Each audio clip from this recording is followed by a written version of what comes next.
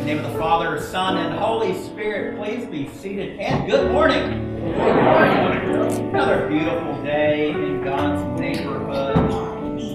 And so many times I think when we see things are going well, it's beautiful weather and things are going well, we go, well, that's how life is supposed to be. We do this with some hope perhaps that in doing this, life will be better. Right? We join a faith community, we get settled in, there's the benefits that come with being part of the faith community, and there's a really strong tradition in the church of thinking about blessing. We just talked about that, about offering blessings.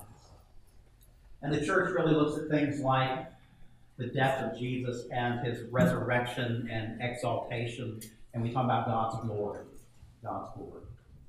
Our readings today complement that in a very important way. To complement those issues of blessing and glory in a very important way. Jesus is talking to us today about the fundamental nature of being a disciple. And as much as we like to be comforted by God, and we like to feel God's blessings in our life, and we like to have things going well, and we like life in abundance, the reality of a life of a disciple is a life of sacrifice for the well-being of others. It's a road of the cross, and it's a road that involves suffering. C.S. Lewis, commenting on his own conversion to Christianity, said something like, I didn't go into religion to make myself happy. Now, I think a lot of what we do kind of does lift our spirit and makes us happy. But he says, I didn't go into religion to add happiness to my life. I knew I could always get that from a bottle of port. If somebody is, and he continues, if somebody is going into religion to find comfort, I certainly don't recommend to them Christianity. I do not recommend to them Christianity. But yet I think so much of our understanding of what it means to be a Christian member of a faith community is that this is to comfort us. And while that is true, we hear from Jesus that if you are to be my disciple, deny yourself, take up your cross, and follow me. That, I don't think, for most of us sounds very comforting. To deny your self-interest and to take up the cross, the thing that leads to death, and to follow him if you will be his disciple. Martin Luther, now Delmer Chilton is here. He is our resident Lutheran pastor. If I'm going to borrow one of his favorites. I am officially under call from the Southeastern Synod as a missionary to the Episcopalians.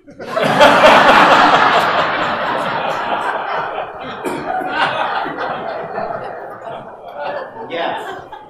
And after the service today, ask him to decode that for you. Yeah, Martin Luther once said that a religion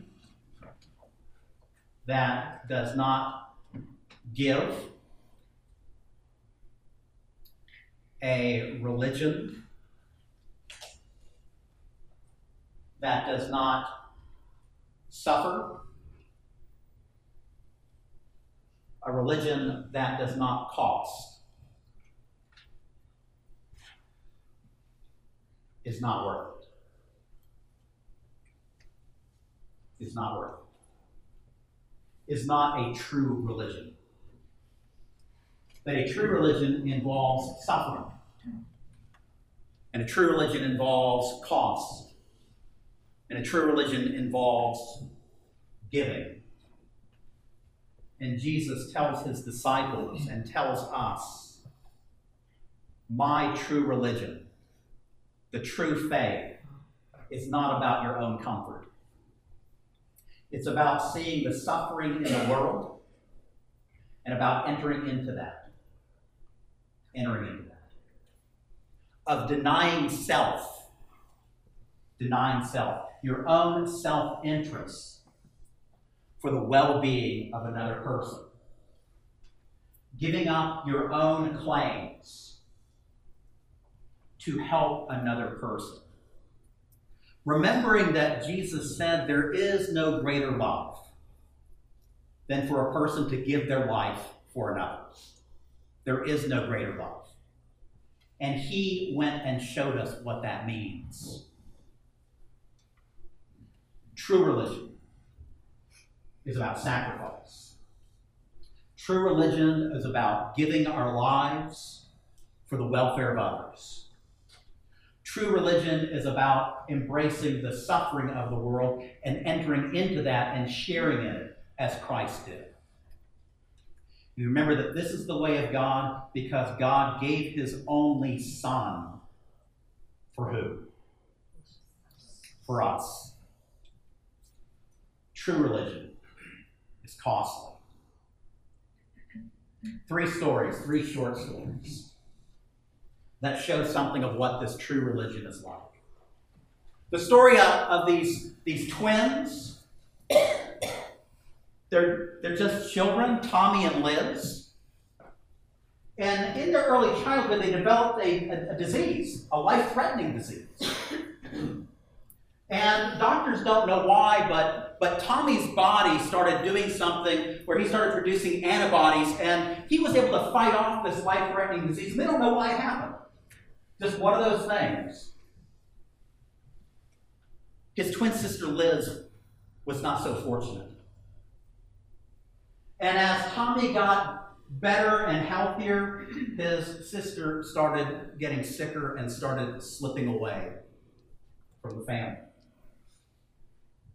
And they really thought they were about to lose her, and a doctor thinking, well, maybe this will work. Maybe there's some benefit in this. Maybe what we can do is do a blood transfusion. And maybe those antibodies that are in Tommy's blood, maybe they will benefit his sister. So you kind of think of this as little children, and now they're wanting Tommy to help out his sister. And so the father comes to Tommy and tries to speak to him as a child would understand. And Tommy, your sister is very ill. And the doctors think that your blood might save her life. And so we want to give your sister your blood to save her life. This child, looking at his father, kind of thinks about it for a moment and says, okay, I'll do this. So they got Tommy and Liz, and they're in this office in this room, and they're hooking up the lines, and the little poke thing goes into Tommy's arm, and of course it hurts, and father's there with them, and parents are watching, and something really miraculous happens. As that blood starts flowing from Tommy into his sister, it seems to be that she's right there in the moment, responding. The color starts coming back to her face. She looks better than she's looked in a long time. And Tommy notices this, that his sister's getting better as he's watching the blood flow out of his arm. But then his complexion changes, his look changes. He looks like he's scared. And his dad comes up to him and says, Tommy, are you okay? And Tommy says, yeah, Dad, but when will I die? See, he thought that when he was asked to give his sister his blood, when he said yes, he thought he was saying, I give my life for her. That is true religion. That is the kind of other-focused, self-sacrifice, self-denial that's true religion. That is a child understanding in his own way that loving others means that you sacrifice yourself, of taking up your cross and following. So a man named Ernest Gordon He was a prisoner of war, South Pacific, World War II. Ernest Gordon had been taken captive, prisoner of war, and tells a story of how they went out one day to a work site and carried tools with them. And as the day was over and the guards were rounding up the prisoners of war and counting to make sure they're all there, they're also counting up the tools. And the captain of the guard says, there is a shovel missing. There's a shovel missing. And I want the man who lost the shovel or stole the shovel, I want that person to step forward. And nobody did. And they're looking around going, okay, who's responsible for the lost shovel? And then the guard says, I'm going to start killing you, one after the other, until the responsible person steps up. And Ernest said, a Scotsman, no name known, but a Scotsman, stepped forward. And the guards beat him to death. They marched the remaining prisoners back to the camp. Then they counted up all the tools. And there were no missing shovels. But here was someone who recognized that people are going to die. People are going to die. And he gave his life for them. True religion is costly. It requires us to sacrifice. It requires us to deny our own lives and to live our life for another person. That happens in major ways, like I've described. It happens in smaller ways, where we're not doing things like saying self-denial means, well, I'm going to give up ice cream or chocolate cake. Because those things are not other-directed. Those things are for my own good. But when you're doing something that is purely for the well-being of another person, that's what Jesus is getting at. It's a story. The details sometimes change because, sometimes those stories float around the internet and they change the details. Anyway, the most recent incarnation of this story says it happened in Hawaii. There's a high bridge. And at the high bridge, you'll often find, couples in love going out there and making vows to each other in this wonderful place, but it's also a place where people will come and jump. They'll jump. And so the police tend to patrol that area, not looking for the young lovers, but looking for people who might be jumpers.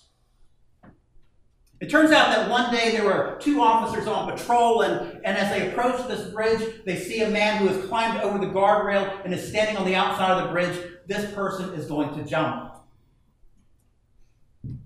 And they stop their patrol car, and one of the officers runs as fast as they can and reaches and grabs the man just as he starts falling off the bridge. And the force of that running, the momentum of that, combined with the weight of the guy falling over, starts taking him over the side as well. And just in time, his partner catches him and is able to stop that momentum and pull them up, saving all three of them.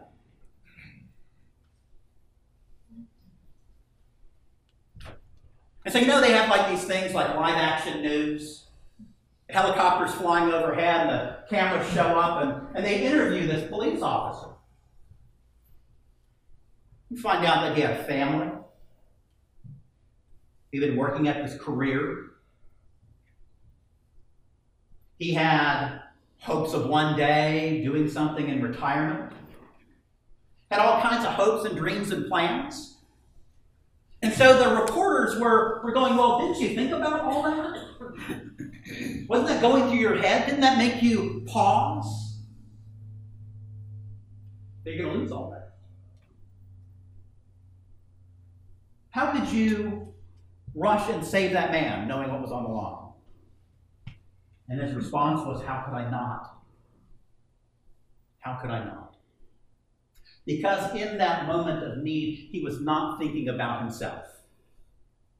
He was thinking about another person and what that person needed. See, Jesus tells us, if you will be my disciples, if that's what you say you're going to be, it's not always going to be a life that is comforting and safe. It's a life that is going to call you to take up the cross and follow me, of denying yourself for the well-being of the people around you. You look around this church, you look at each other, and the call on your life is to be like that, to love each other as God has loved you, to love your neighbor as yourself, to understand there really is, in God's eyes, no distinction between one life and another. All life belongs to God. All is precious.